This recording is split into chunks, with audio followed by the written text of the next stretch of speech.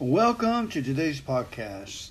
Let us go ahead and open this meeting with a moment of silence followed by the serenity prayer.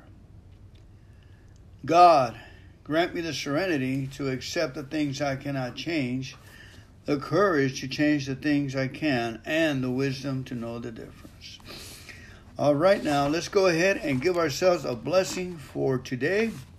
We find a scripture in Matthew 26:41 that says, "Watch and pray so that you will not fall into temptation. The spirit is willing, but the flesh is weak." Watch and pray so that you will not fall into temptation. The spirit is willing, but the flesh is weak. All right, let me read that one more time. Say out loud, Matthew 26:41. Matthew 26:41 says, "Watch and pray so that you will not fall into temptation." Poke yourself on your chest. The spirit is willing, but the flesh is weak. Matthew 26:41. So let's go ahead and let's watch and let's pray. And we will not fall into temptation. We've been warned. Okay, and the way we do this, you may have to say 10 Our Fathers out loud in your car, shouting them. That always works, folks. It always works. Here we go, the Our Father. Let's go ahead and say our three of them to get our day started. Our Father, who art in heaven, hallowed be thy name. Thy kingdom come, thy will be done on earth as it is in heaven. Give us this day our daily bread, and forgive us of our trespasses, as we forgive those who trespass against us. And lead us not into temptation, but deliver us from evil. Amen. Okay, let's go ahead and I'm going to say it a little different. I'm going to use debts. Okay, and then on the third Our Father, we're going to use sins. And we're going to cut it just like I did right now. Thank you. Ready? Our Father, who art in heaven, hallowed be thy name. Thy kingdom come, thy will be done on earth as it is in heaven. Give us this day our daily bread, and forgive us of our debts as we forgive our debtors. And lead us not into temptation, but deliver us from evil. Amen. Okay, now the third one. Our Father, who art in heaven, hallowed be thy name. Thy kingdom come, thy will be done, on earth as it is in heaven. Give us this day our daily bread, and forgive us of our sins as we forgive those who sin against us. For thine is the kingdom and the power and the glory. Amen, I messed up. And deliver us from temptation, keep us from evil. Amen. Okay, folks, I chopped it up. That's what I get for changing it around. But remember our key verse, that the fruit and the reward of doing this is on Psalm 31, verse 19 says, "Lord, how wonderful you are. You have stored up so many good qualities for us, like a treasure chest heaped up and spilling over with blessings. All for those who honor and worship you. You do this to us all and everyone watching." Amen. Amen. Let's put that in our tea this morning and drink it. Have a great day, family. Give them heaven.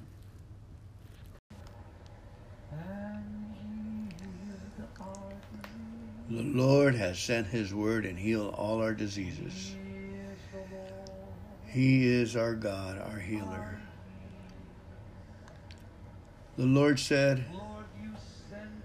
he sent his word and he healed our diseases. Let us go ahead and listen to his word. Listen up. In Exodus 15:26, "If thou wilt diligently hearken to the voice of the Lord thy God, and will do that which is right in his sight, and will give ear to his commandments and keep all his statutes, I will put none of these diseases upon thee, which I have brought upon the Egyptians, for I am the Lord that healeth thee. And you shall serve the Lord your God, and he shall bless thy bread and thy water, and I will take sickness away from the midst of thee. There shall nothing cast their young, nor be barren in the land. The number of thy days I will fulfill. Exodus 23, 25, and 26. Psalms 30, verse 2. O Lord my God, I cried unto thee, and thou hast healed me. Psalm 42, 11. Why art thou cast down, O my soul, and why art thou disquieted within me? Hope thou in God, for I shall yet praise him, who is the health of my countenance and my God. Psalm 67, 1, 2. God be merciful unto us, and bless us, and cause his face to shine upon us. Selah. That day, that thy way may be known upon earth, thy saving health among the people.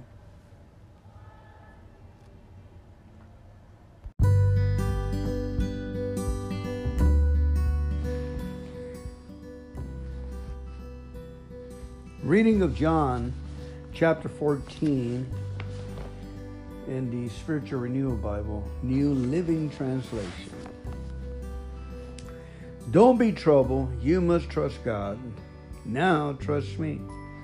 There are many rooms in my Father's home, and I am going to prepare a place for you. If this were not so, I will tell you plainly. When everything is ready, I will come and get you, so that you will always be with me where I am. And you know where I'm going and how to get there. No, we don't know, Lord, Thomas said. We haven't any idea where you're going, so how can we know the way? Jesus told him, I am the way, the truth, and the life. No one can come to the Father except through me. If you had known who I am, then you would have known who my Father is. From now on, you know him and have seen him. Philip said, Lord, show us the Father, and we will be satisfied. Jesus replied, Philip, don't you even yet know who I am? Even after all the time I have been with you. Anyone who has seen me has seen the Father. So why are you asking to see him? Don't you believe that I am in the Father and the Father is in me? The words I say are not my own, but my Father who lives in me does his work through me. Just believe that I am in the Father and the Father is in me, or at least believe because of what you have seen me do. The truth is, anyone who believes in me will do the same works I have done, and even greater works, because I am going to be with the Father. You can ask for anything in my name, and I will do it, because the work of the Son brings glory to the Father. Yes, ask anything in my name, and I will do it. Jesus promises the Holy Spirit. If you love me, obey my commandments, and I will ask the Father, and he will give you another counselor, who will never leave you. He is the Holy Spirit, who leads into all truth. The world at large cannot receive him, because it isn't looking for him and doesn't recognize him. But you do, because he lives with you now and later will be in you. No, I will not abandon you as orphans. I will come to you, and in just a little while the world will not see me again. But you will, for I will live again, and you will too. When I am raised to life again, you will know that I am in my Father, and you are in me, and I am in you. Those who obey my commandments are the ones who love me. And because they love me, my Father will love them, and I will love them. And I will reveal myself to each one of them. Judas, not Iscariot, But the other disciple with the same name said, Lord, why are you going to reveal yourself only to us and not to the world at large? Jesus replied, all those who love me will do what I say. My Father will love them, and we will come to them and live with them. Anyone who doesn't love me will not do what I say. And remember, my words are not my own. This message is from the Father who sent me. I am telling you these things now while I'm still with you. But when the Father sends the Counselor as my representative, and by the Counselor I mean the Holy Spirit, He will teach you everything, and I will remind you of everything what I myself have told you. I am leaving you with a gift, peace of mind and heart. And the peace I give isn't like the peace the world gives you. So don't be troubled or afraid. Remember what I told you. I am going away, but I will come back to you again. If you really love me, you will be very happy for me. Because now I go to the Father who is greater than I am. I have told you these things before they happen, so that you will believe when they do happen.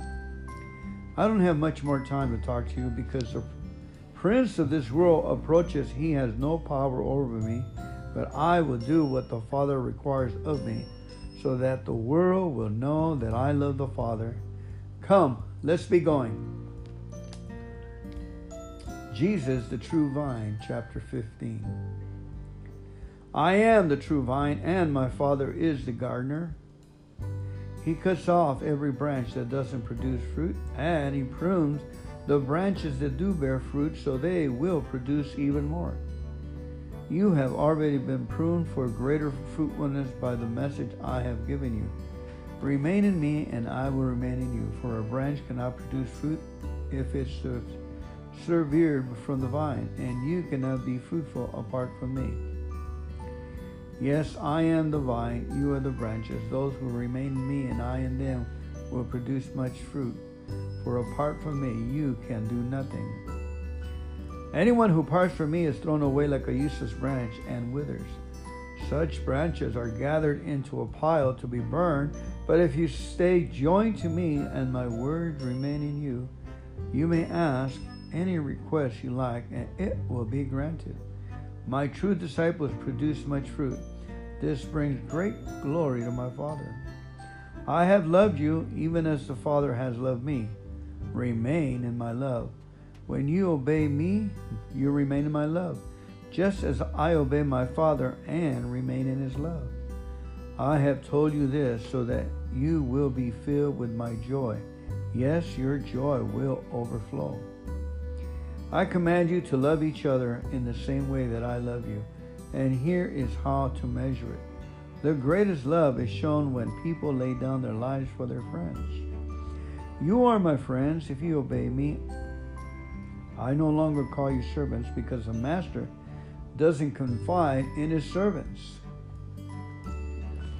Now you are my friends, since I have told you everything the Father has told me. You didn't choose me. I chose you. I appointed you to go and produce fruit that will last, so that the Father will give you whatever you ask for using my name. I command you to love each other. The world's hatred. When the world hates you, remember it hated me before it hated you. The world will love you if you belong to it, but you don't. I chose you to come out of the world, so it hates you. Do you remember what I told you? A servant is not greater than the master. Since they persecuted me, naturally they will persecute you. And if they had listened to me, they would listen to you. The people of the world will hate you because you belong to me, for they don't know God who sent me. They would not be guilty if I had not come and spoken to them. But now they have no excuse for their sins. Anyone who hates me hates my Father too. If I hadn't done much miraculous signs among them that no one else could do, they would not be counted guilty. But as it is, they saw all that I did and yet hated both of us, me and my Father. This has fulfilled the scripture said, they hated me without a cause. But I will send you the Counselor, the Spirit of truth, and he will come to you from the Father and will tell you all about me. And you must also tell others about me because you have been with me from the beginning. Chapter 16. I have told you these things so that you won't fall away. For you will be expelled from the synagogues, and the time is coming when those who kill you will think they are doing God a service. This is because they have never known the Father or me. Yes, I am telling you these things now so that when they happen, you will remember. I warned you. I didn't tell you earlier because I was going to be with you for a while longer.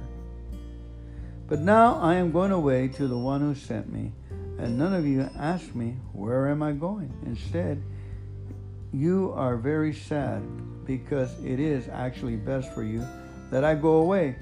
Because if I don't, the Counselor won't come. If I do go away, he will come because I will send him to you. And when he comes, he will convince the world of his sins and of God's righteousness and of the coming judgment. The world's sin is unbelief in me. Righteousness is available because I go to the Father and you will see me no more. Judgment will come because the prince of this world has already been judged. Oh, there is so much more I want to tell you.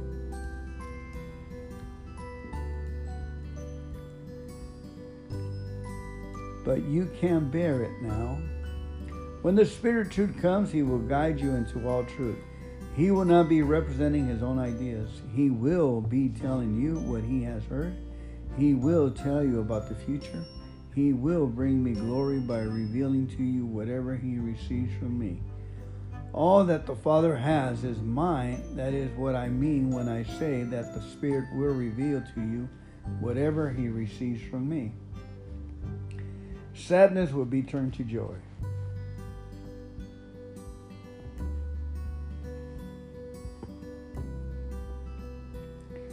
In just a little while I will be gone and you won't see me anymore. Then just a little while after that you will see me again.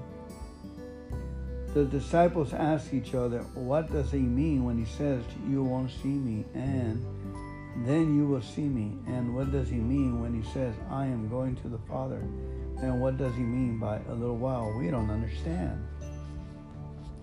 Jesus realized they wanted to ask him, so he said, are you asking yourself what I mean? I said in just a little while I will be gone and you won't see me anymore. Then in just a little while after that you will see me again. Truly you will weep and mourn over what is going to happen to me, but the world will rejoice. For you will grieve, but your grief will suddenly turn to wonderful joy when you see me again.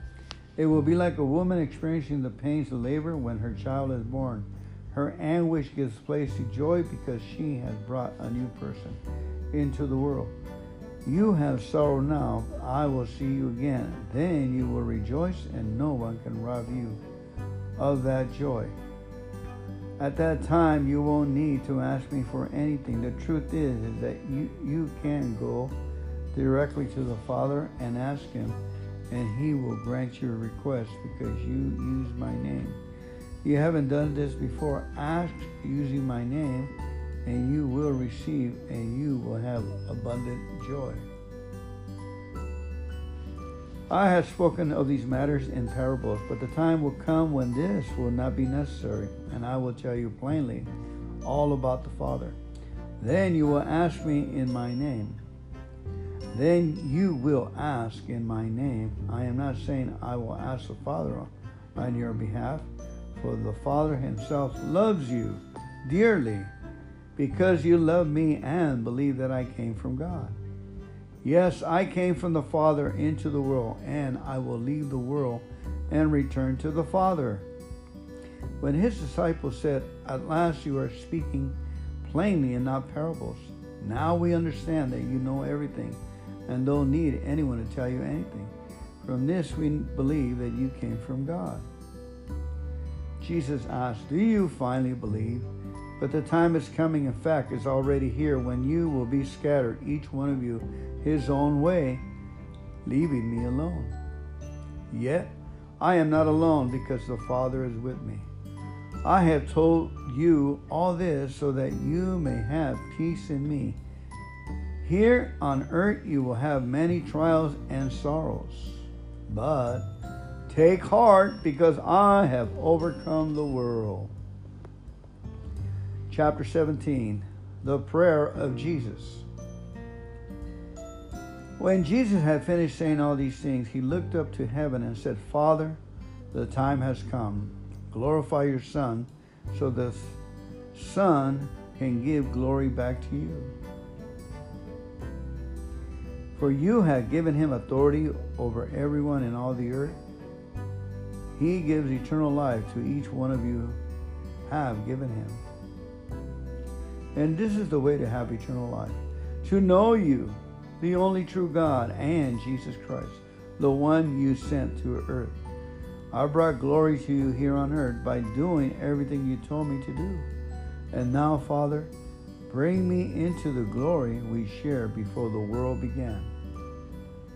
I have told these men about you. They were in the world, but then you gave them to me. Actually, they were always yours, and you gave them to me, and they have kept your word. Now they know that everything I have is a gift from you, for I have passed on to them the words you gave me, and they accepted them and know that I came from you, and they believe you sent me.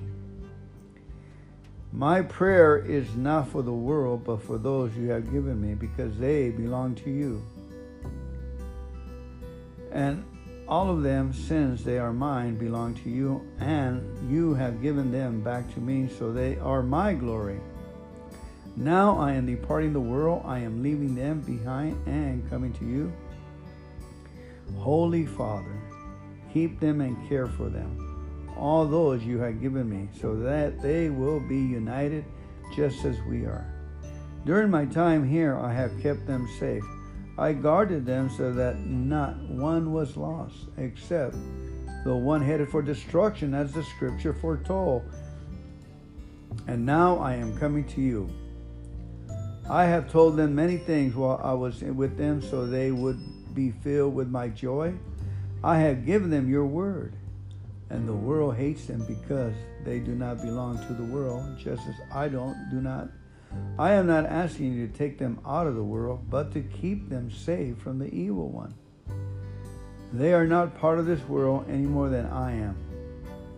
Make them pure and holy by teaching them your words of truth. As you sent me into the world, I am sending them into the world. And I give myself entirely to you, so they also might be entirely yours.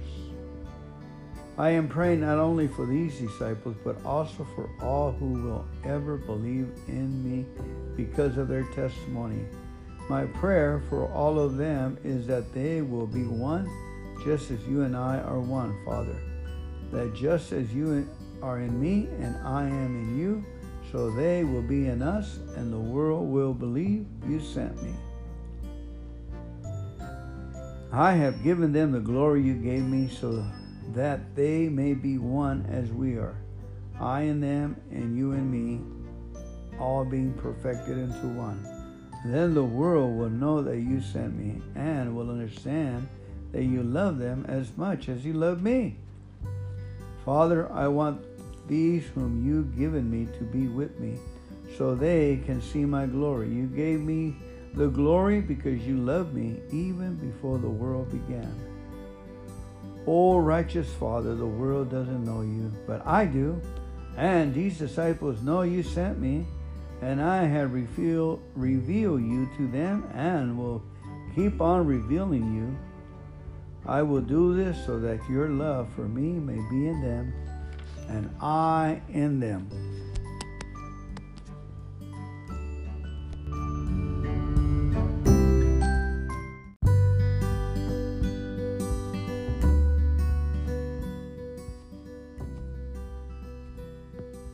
First John, Introduction. The one who existed from the beginning is the one who we have heard and seen. We saw him with our own eyes and touched him with our own hands. He is Jesus Christ, the Word of life. This one who is life from God was shown to us, and we have seen him, and now we testify and announce to you that he is the one who is eternal life. He was with the Father, and then he was shown to us. We are telling you about what we ourselves have actually seen and heard, so that you may have fellowship with us, and your fellowship is with the Father and with his Son, Jesus Christ. We are writing these things so that our joy will be complete. This is the message he has given us to announce to you. God is light, and there is no darkness in him at all. So we are lying if we say we have fellowship with God, but go on living in spiritual darkness. We are not living in the truth. But if we are living in the light of God's presence, just as Christ is, then we have fellowship with each other. And the blood of Jesus, his Son, cleanses us from every sin. If we say we have no sin, we are only fooling ourselves and refusing to accept the truth. But if we confess our sins to him, he is faithful and just to forgive us and cleanse us from every wrong. If we claim we have not sinned, we are calling God a liar and showing that his word has no place in our hearts. Chapter 2. My dear children, I am writing this to you so that you will not sin. But if you do sin, there is someone to plead for you before the Father. He is Jesus Christ, the one who pleases God completely.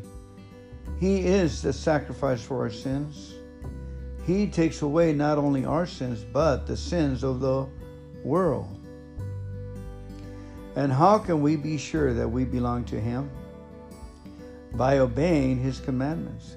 If someone says, I belong to God, but doesn't obey God's commandments, that person is a liar and does not live in the truth.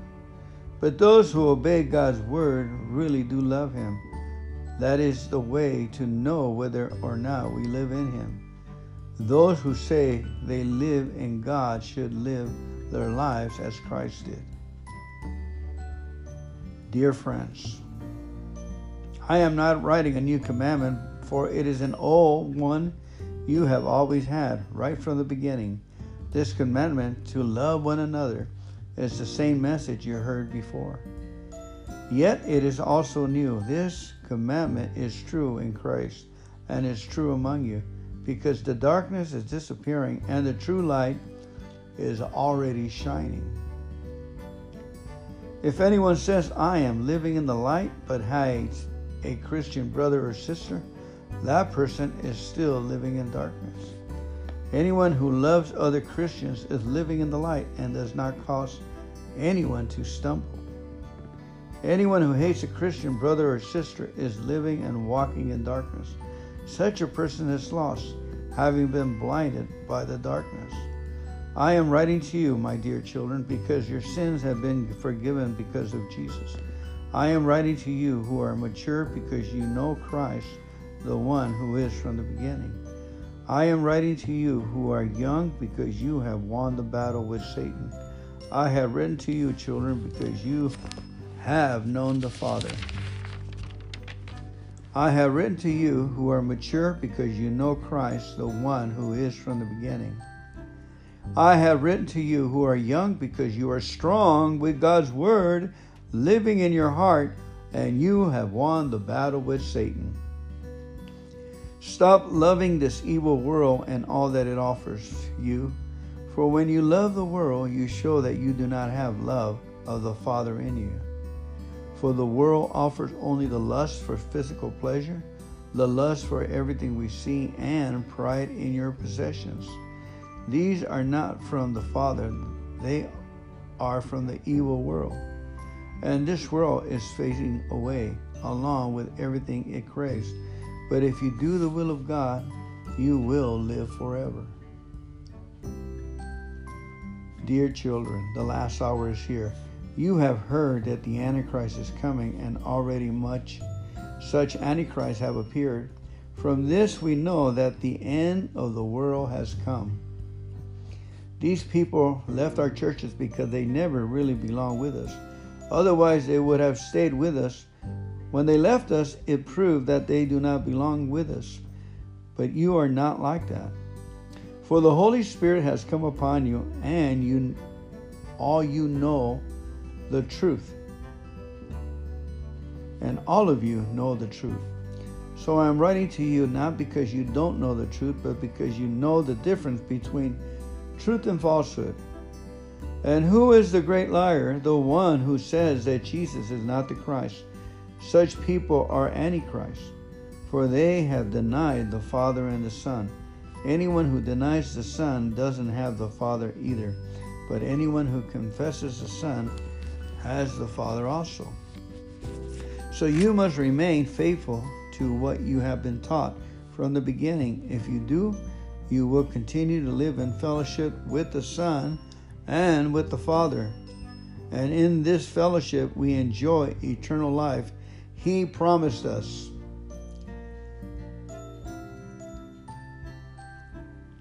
I have written these things to you because you need to be aware of those who want to lead you astray. But you have received the Holy Spirit, and He lives within you. So you don't need anyone to teach you what is true. For the Spirit teaches you all things, and what He teaches is true. It is not a lie. So continue in what He has taught you, and continue to live in Christ. And now, dear children, continue to live in fellowship with Christ, so that when He returns, you will be full of courage and not shrink back from Him in shame. Since we know that God is always right, we also know that all who do what is right are His children. Living as children of God, chapter 3. See how very much our Heavenly Father loves us, for He allows us to be called His children, and we really are. But the people who belong to this world don't know God, so they don't understand that we are His children. Yes, dear friends, we are already God's children, and we can't even imagine what will be like when Christ returns. But we do know that when He comes, we will be like Him, for we will see Him as He really is. And all who believe this will keep themselves pure, just as Christ is pure. Those who sin are opposed to the law of God, for all sin opposes the law of God, and you know that Jesus came to take away our sins, for there is no sin in Him. So if we continue to live in Him, we won't sin either. But those who keep on sinning have neither known Him or understood who He is. Dear children, don't let anyone deceive you about this. When people do what is right, it is because they are righteous, even as Christ is righteous. But when they keep on sinning, it shows they belong to the devil, who has been sinning from the beginning. But the Son of God came to destroy these works of the devil. Those who have been born into God's family do not sin, because God's life is in them, so they can't keep on sinning because they have been born of God. So now we can tell who are children of God and who are the children of the devil. Anyone who does not obey God's commands and does not love other Christians does not belong to God. Love one another. This is the message we have heard from the beginning. We should love one another. We must not be like Cain, who belonged to the evil one and killed his brother. And why did he kill him? Because Cain had been doing what was right, evil, and his brother had been doing what was right. So don't be surprised, dear brothers and sisters, if the world hates you. If we love our Christian brothers and sisters, it proves that we have passed from death to eternal life. But a person who has no love is still dead. Anyone who hates another Christian is really a murderer at heart. And you know that murderers don't have eternal life within them. We know what real love is because Christ gave up his life for us. And so we also ought to give up our lives for our Christian brothers and sisters. But if anyone has enough money to live well and see a brother or sister in need and refuses to help, how can God's love be in that person? Dear children, let us stop just saying we love each other. Let us really show it by our actions. It is by our actions that we know we are living in the truth. So we will be confident when we stand before the Lord, even if our hearts condemn us. For God is greater than our hearts, and he knows everything. Dear friends, if our conscience is clear, we can come to God with bold confidence. We can come to God with bold confidence, and he will receive whatever we request because we obey him and do the things that pleases him. And this is his commandment. We must believe in the name of his Son, Jesus Christ, and love one another just as he commanded us. Those who obey God's commandments live in fellowship with him and he with them. And we know he lives in us because the Holy Spirit is in us. The Holy Spirit lives in us. Discerning false prophets, chapter 4. Dear friends, do not believe everyone who claims to speak by the Spirit. You must test them to see if the Spirit they have comes from God. For there are many false prophets in the world. This is the way to find out if they have the Spirit of God. If a prophet acknowledges that Jesus Christ became a human being, that person has the Spirit of God. If a prophet does not acknowledge Jesus, that person is not from God. Such a person has the spirit of the Antichrist. You have heard that he is going to come into the world, and he is already here.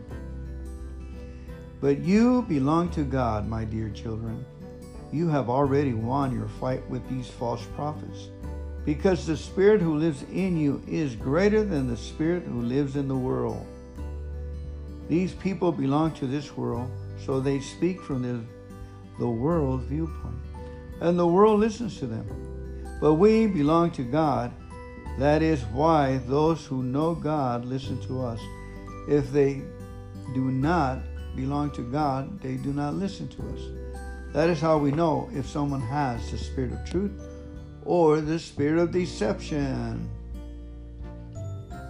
Loving one another. Dear friends, let us continue to love one another, for love comes from God.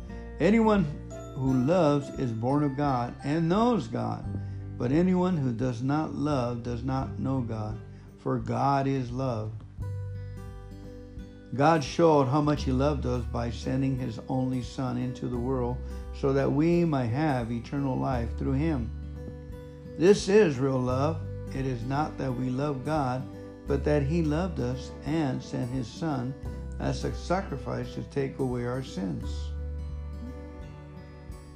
Dear friends, since God loves us that much, we surely ought to love each other. No one has ever seen God, but if we love each other, God lives in us, and his love has been brought into full expression through us. And God has given us his Spirit as proof that we live in him and he in us. Furthermore, we have seen with our own eyes and now testify that the Father sent his Son to be the Savior of the world. All who proclaim that Jesus is the Son of God have God living in them, and they live in God. We know how much God loves us, and we have put our trust in him. God is love, and all who live in love live in God, and God lives in them. And as we live in God, our love grows more perfect. So we will not be afraid on the day of judgment. But we can face him with confidence because we are like Christ here in this world. Such love has no fear, because perfect love expels all fear. If we are afraid, it is for fear of judgment. And this shows that his love has not been perfected in us. We love each other as a result of his loving us first. If someone says, I love God, but hates a Christian brother or sister, that person is a liar. For if we don't love people we can see, how can we love God whom we have not seen? And God himself has commanded that we must love not only him, but our Christian brothers and sisters too. Chapter 5. Faith in the Son of God. Everyone who believes that Jesus is the Christ is a child of God. And everyone who loves the Father loves his children too. We know we love God's children if we love God and obey his commandments. Loving God means keeping his commandments, and really that isn't difficult. For every child of God defeats this evil world by trusting Christ to give the victory, and the ones who win this battle against the world are the ones who believe that Jesus is the Son of God. And Jesus Christ was revealed as God's Son by his baptism in water and by shedding his blood on the cross. Not by water only, but by water and blood. And the Spirit also gives us the testimony that this is true. So we have these three witnesses: the Spirit, the water, and the blood. And all three agree. Since we believe human testimony, surely we can believe the testimony that comes from God. And God has testified about his Son. All who believe in the Son of God know that this is true. Those who don't believe this are actually calling God a liar, because they don't believe what God has testified about his Son. And this is what God has testified. He has given us eternal life, and this life is in his Son. So whosoever has God's Son has life. Whoever does not have his Son does not have life. I write this to you who believe in the Son of God, so that you may know you have eternal life, and we can be confident that he will listen to us whenever we ask him for anything in line with his will. And if we know he is listening when we make our request, we can be sure that he will give us what we ask for. If you see a Christian brother or sister sinning in a way that does not lead to death, you should pray and God will give that person life. But there is a sin that leads to death. I am not saying you should pray for those who commit it. Every wrong is sin, but not all sin leads to death. We know that those who have become part of God's family do not make a practice of sinning, for God's Son holds them securely, and the evil one cannot get his hands on them. We know that we are children of God, and that the world around us is under the power and control of the evil one. And we know that the Son of God has come, and he has given us understanding so that we can know the true God. And now we are in God because we are in his Son, Jesus Christ. It is the only true God, and he is eternal life. Dear children, keep away from anything that might take the place of God's love in your heart.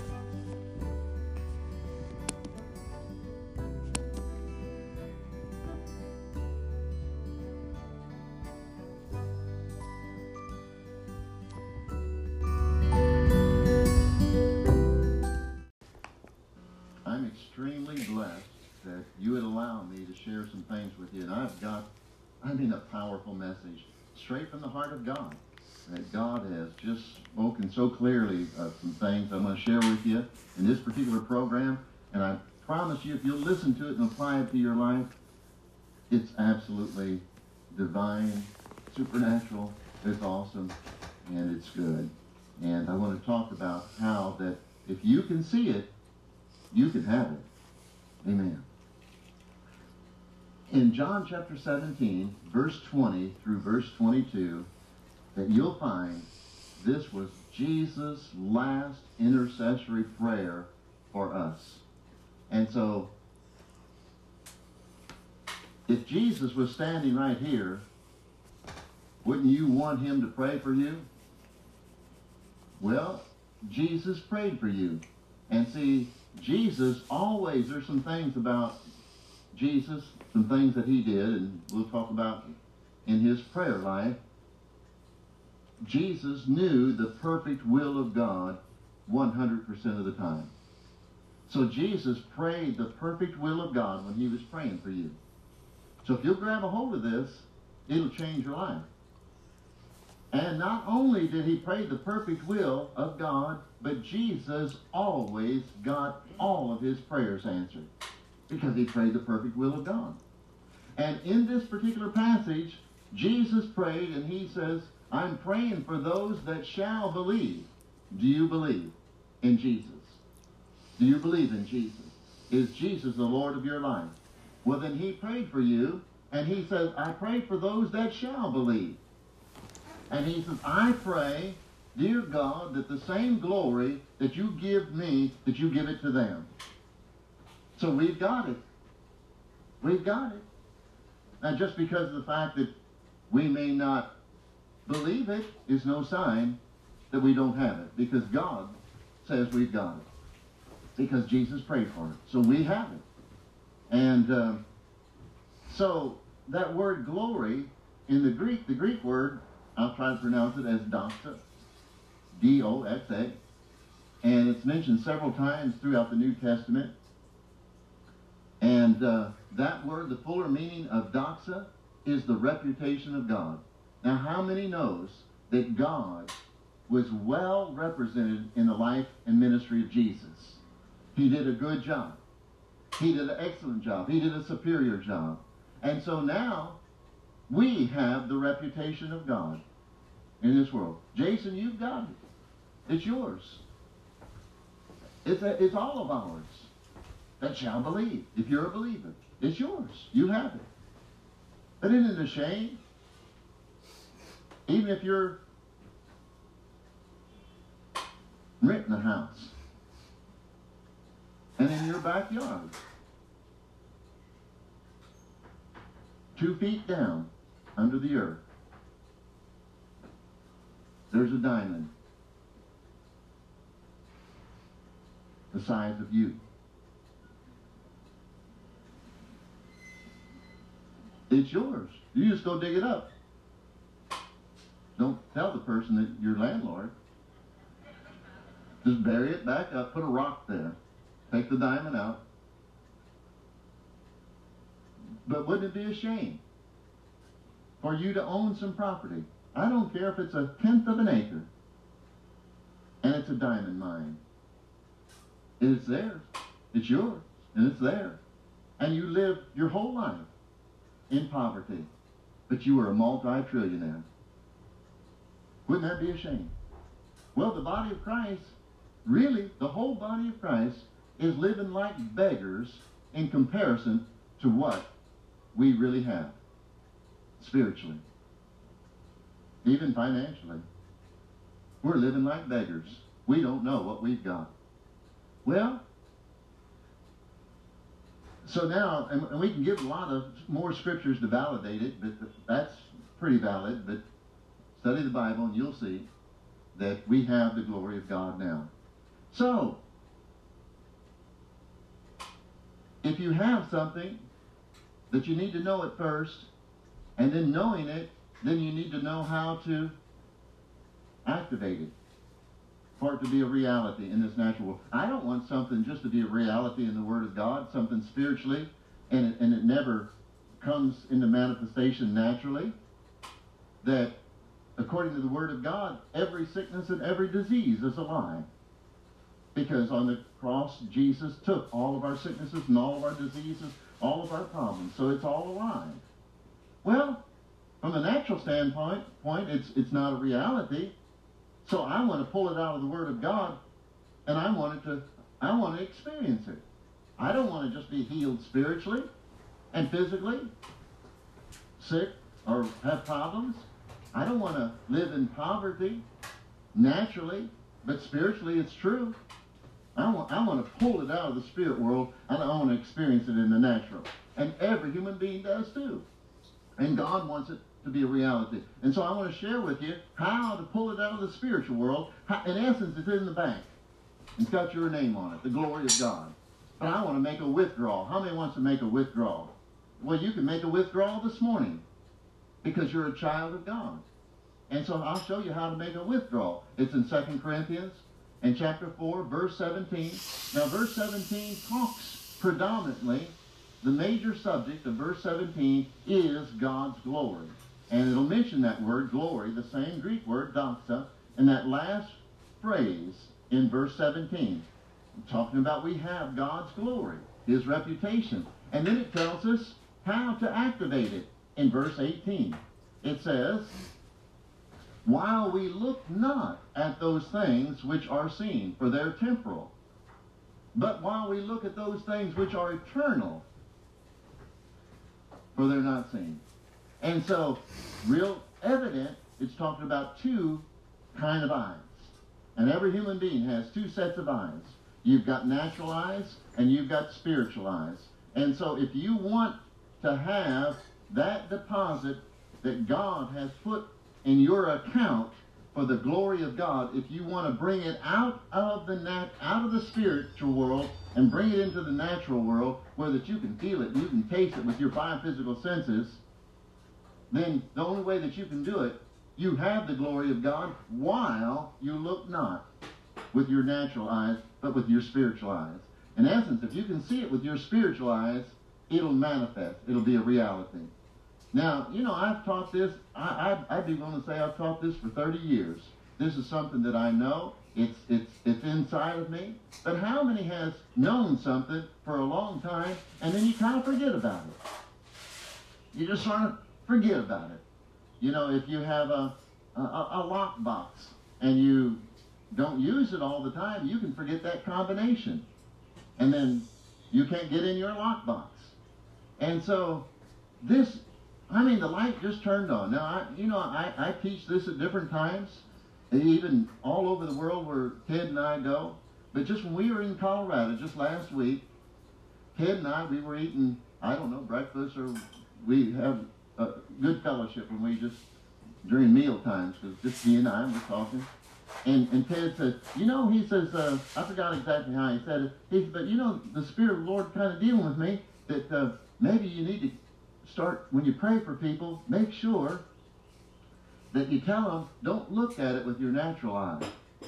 Don't look at it while you're praying, but use your spiritual eye. And the light just turned on. Now, see, we need to be open. And so God was using Ted to bring back to my remembrance a truth that I kind of let slip. And so then that night, and I said, well, that's good, Ted. That's right, Ted. I need to get that rooted and grounded in me again. And so that night, I went ahead and preached the message, and I'm praying for people, and really kind of forgot about our conversation. Then there was a little boy, and we brought him up the platform. There was probably 400 people there. I think they said there was 400, something like that. And we brought him up on the platform about this high, and just praying for people that needed, in other words, things that could be seen visibly. That if, you know, that like people that had deformed bodies and maybe blind or short arms or short legs or that sort of thing, so people can see, because the Bible talks about how that we need to demonstrate the power of God, not just have the Word of God, but to have demonstration so that people's faith would stand in the power of God and not just in a bunch of words. And I'm not taking away from the Word of God, but here's what changed my life just a few years ago, that God corrected me. And he says, Mel, he says, you only have half a gospel. And it made me mad. You know, because I said, God, you know, man, I preach the Word of God. I had a lot of scripture. Every sermon, man, I'm popping verses out. I may quote 50 verses in one sermon. And so I'm thinking, you're wrong, God. That ain't right. And he says, no. He He says, you preach the word, but you don't let me have signs following. And you know it's equal? He says, I confirm my word with signs following. And if you don't have signs following your ministry, you only have half a ministry. And I thought, well, he's right. So I made the correction. And so we have demonstration in every service since then. There'll be a demonstration of the power of God. Because I want to have full gospel, not half. You? I don't want half Jesus, half God. I want it all. I'm like the little boy named Jimmy. I want everything you'll give me. So I brought the little boy, and we went to pray for him there in Denver, Colorado. And this little boy, I don't know if he was born that way. I don't know. He was probably 10, 12 years of age, but he was deformed. He had one leg that I can't remember exactly because we prayed for so many, but I would say it was at least 1.5 inches shorter than the other leg. And he had an arm, and he had a hand that was shrunken, and so his hand was half the size, something like that, of the other hand, maybe not quite half, but real small.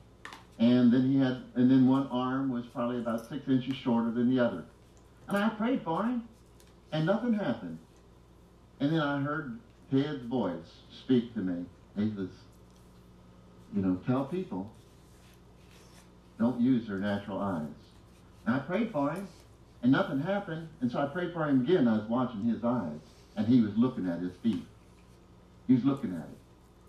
And then I told him, I said, no, close your eyes. Don't use your natural eyes. Use your spiritual eye. And with your spiritual eye, in your mind's eye, I want you to see that foot growing out. And I'm telling you what, that crowd come unglued. I prayed again, and that leg just went whoosh. And then we did the same thing with his arm. I said, now don't lose your natural eye. Your natural eye will cheat you from the truth. It'll cheat you from the truth. Use your spiritual eye. And then his hand come undone, and you can see his arms just grow out there, hand come undone. I'm telling you what, if you can see it with your spiritual eye, you can have it. Now, if it'll materialize a body like that, how much more would all the other truths in God's Word work for us? I mean, start seeing it. Start seeing some things. Now, I want to show you how important it is. Turn your Bibles to 2 Corinthians, and I can quote this, but I may camp out here for a little while. So turn your Bibles to 2 Corinthians chapter 10, verse 3.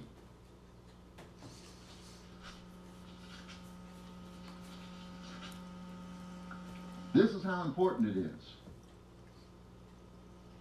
2 Corinthians in chapter 10 and verse 3, it says, for though we walk in the flesh, we do not war after the flesh.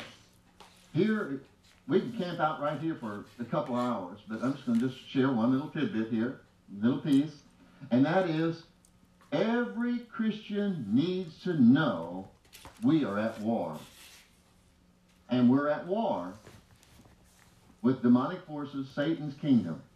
Now, if you're at war, that means 24 hours a day that you need to keep your armor on. And one of the major things is put on a helmet of salvation. And what a helmet does, it guards your brain. And so 24 hours a day, we need to make sure if a thought comes, and see the Bible talks about how that Satan, he shoots fiery darts. And those fiery darts are thoughts. And he tries to shoot them into our brain. And if we'll accept thoughts that are not good, if you get a thought that doesn't encourage you, doesn't lift you up, you replace that with God's Word. And that's exactly the reason why. You never get so close to God that you're exempt from being in war. The closer you walk with God, the more arrows you get. You walk in my shoes, and you'll see. One of the things will happen, either you're going to have tremendous victory, or you're going to be in the nut house. Because of the fact that you're going to get a lot of arrows. I get a lot of arrows. So I keep my helmet on. I sleep with it on, because I'm in war. I sleep with it on. And so if I get a thought, and if it's not good, if it's not holy, if it's not godly, and if I'm not sure, when in doubt, I kick it out. And if you ever see me going down the highway, that Now, it's okay to listen to radio and stuff, but most of the time, especially when I'm by myself, that, man, I'm just talking to God, quoting scriptures. And I enjoy that. And that just keeps my mind. And perfect peace will I give those whose mind is stayed on me. And that word peace is shalom. Everything that you could desire, want, or need. And it all has to do with the thought life. Amen. So anyway, understand you're at war. We're at war 24 hours a day. 24 hours a day. I remember when I was in the military that we'd go out on bivouac, and bivouac was, in other words, practicing, training you for being in warfare, and we slept with our boots on. We slept with all of our armor.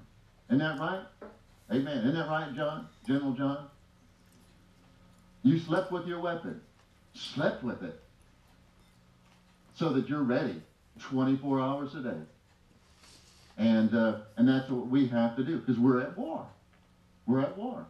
But it's okay, because the greater is he that's in us than he that's in the world. So let's go on here.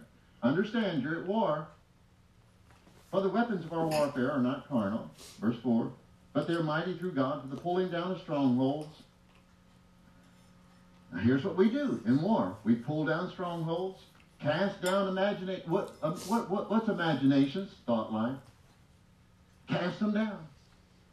And every high thing that exalts itself above the knowledge of God. So what is it when you look? What is your eyes telling you? It's giving you knowledge. And if your eyes say, oh, you don't have it. If you had it, you could see it. Well, what are you doing? You're exalting a natural knowledge above the supernatural knowledge. You're exalting natural knowledge above divine knowledge. Now, who's smarter? Your brain, your eyeballs, or God? And if you want what God's got, we've got to do it God's way. So start seeing with your spiritual. In essence, this is war. This is what we do in warfare. God is saying this is a major issue. Cast down imaginations and every knowledge that exalts itself above the knowledge of God. And here's what your eyeballs will tell you. They'll say, that's not true. And so what you're saying, you're exalting what your eyeballs see above the knowledge of God. And that's demonic. It really is. And that's how we get wounded. Because of the fact that we exalt a natural knowledge above the knowledge of God. Because our eyes say, no, I don't see it. I don't feel it. I can't taste it. Okay, let's go on.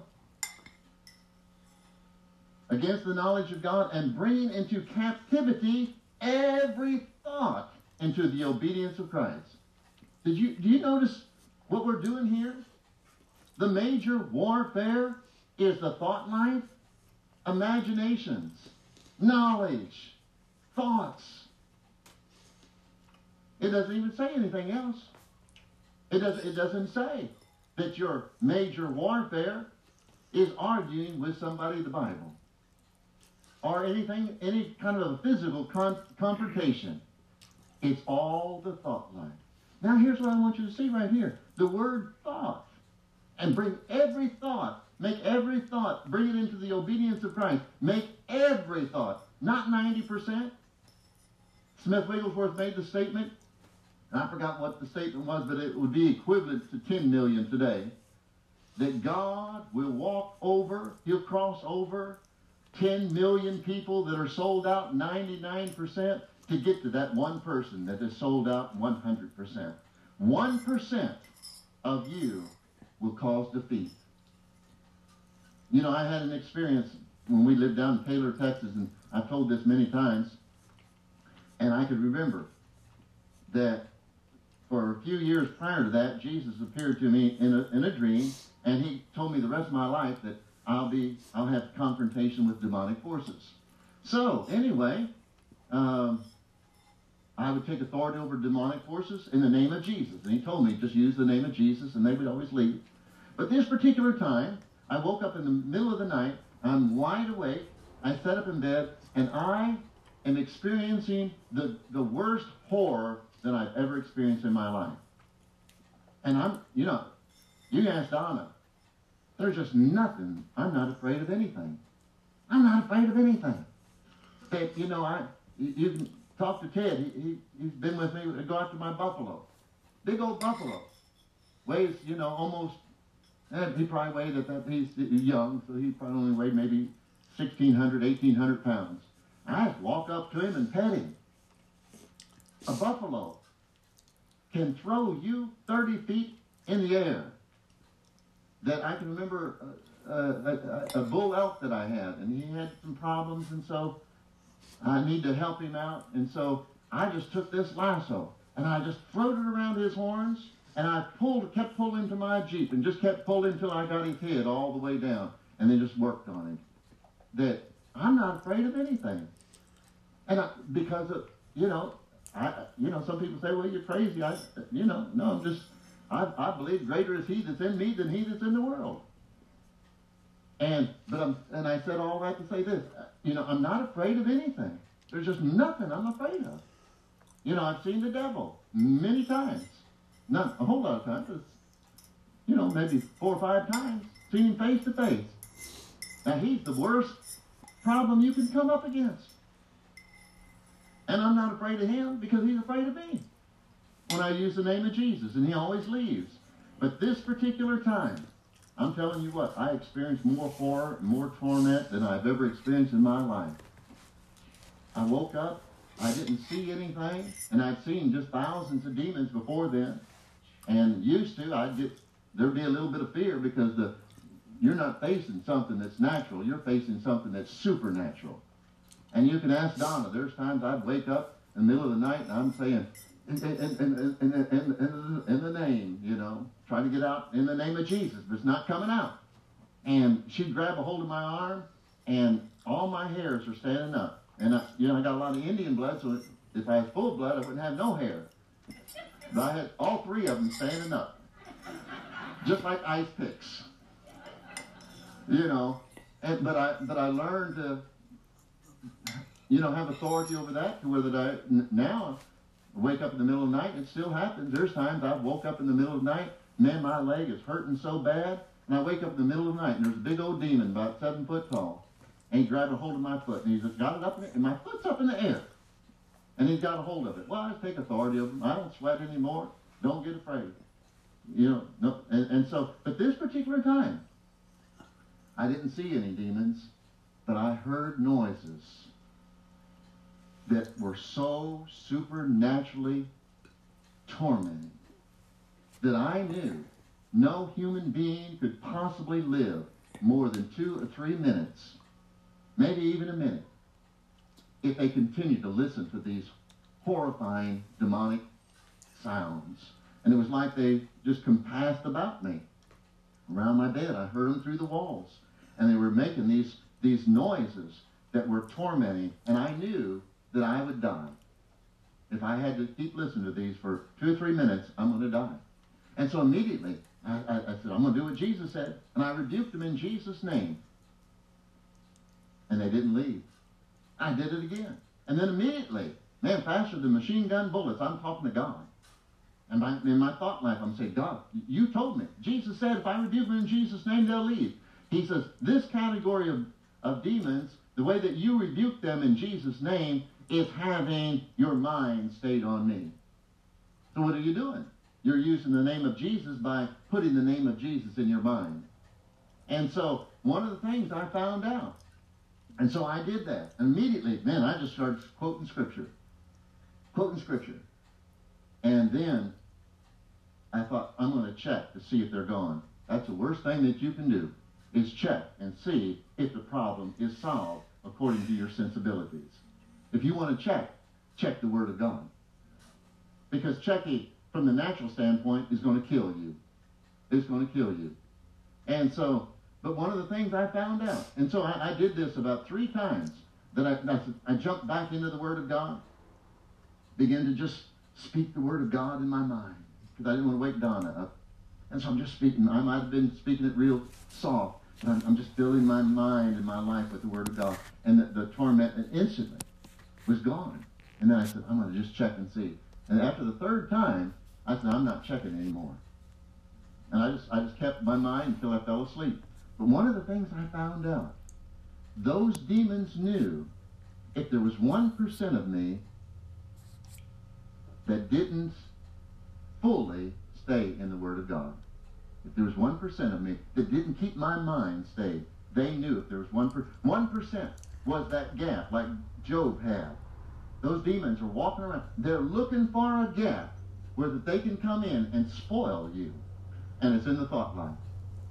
It's in the thought life. They know when 1%, if there's 1%, they know. And so you've got to do the same thing. Bring every thought. Not every sentence, every thought. And make it obey the Word of God. And you will have victory. The weapons of your warfare are not carnal, but they're mighty through God to the pulling down of these strongholds. Those are strongholds. And you pull them down in the name of Jesus, the Word of God. Now I want to show you something. This word thought, it says, and bringing into captivity making every thought, bringing every thought into the obedience of Christ. Making every thought obey the Word of God. That word thought, co-equally in the Greek, is rendered device or vice. Now, I want you to think about this. If Satan had a great big vice, y'all know what a vice is? Maybe some of you ladies don't. But I'll explain it. A vice is an instrument that men will take, and they have it in their shop, and they crank it down. It's got these big jaws, and you can put something in there, and you crank it down with this crank until that vice holds that piece of thing that you've got, whatever it is. And it'll hold it tight, and if you get it tight enough, you can do anything you want with that piece of material.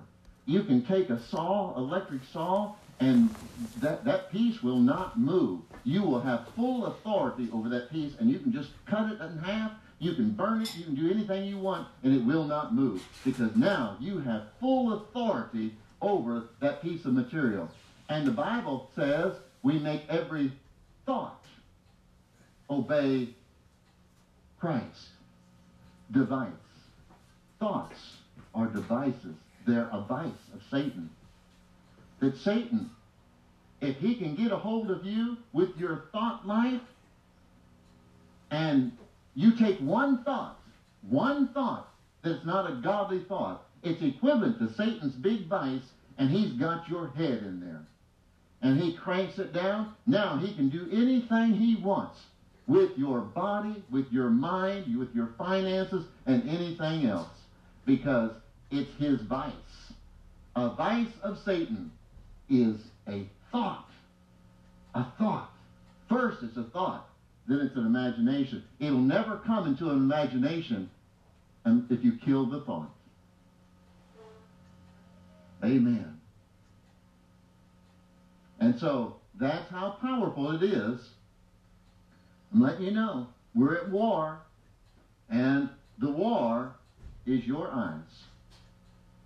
You will have the glory of God if you don't exalt a knowledge of the natural above the knowledge of God. Because if you exalt the knowledge above the knowledge of God, that's a vice of Satan. That's how strong it is. There's multi-millions of Christians, probably billions, that have died prematurely because Satan, they let Satan put their head in a vice. And he controlled their finances, controlled their marriages, controlled their happiness, controlled their joy, controlled their health, everything else. A vice of the devil. Amen. Yeah. Pretty simple. Absolutely powerful. Amen. This is one of those messages you just need to listen to all the time. At least once a month to get us back on track. Understand, we're at warfare. Amen. But we win. Because greater is he that's in you than he that's in the world. The worst tormenting thing that the devil could possibly be due to a human being comes down in the name of Jesus. we make it obey. Amen. Satan's greatest strongholds are nothing to the Word of God. In the name of Jesus. Amen. Amen. Well, let's look around here. And that's what I do when I minister to people. You know, I look. Not with my natural eyes, but I look with my spiritual eyes. And we all have spiritual eyes. Especially if Jesus is the Lord of your life. Well, you have spiritual eyes. And so I won't get into all this, because if I do, we'll be here for 3 or 4 days, and I'll teach that same thing that I taught, how to see in the spirit world. And so just get that teaching, and then you got it. Amen.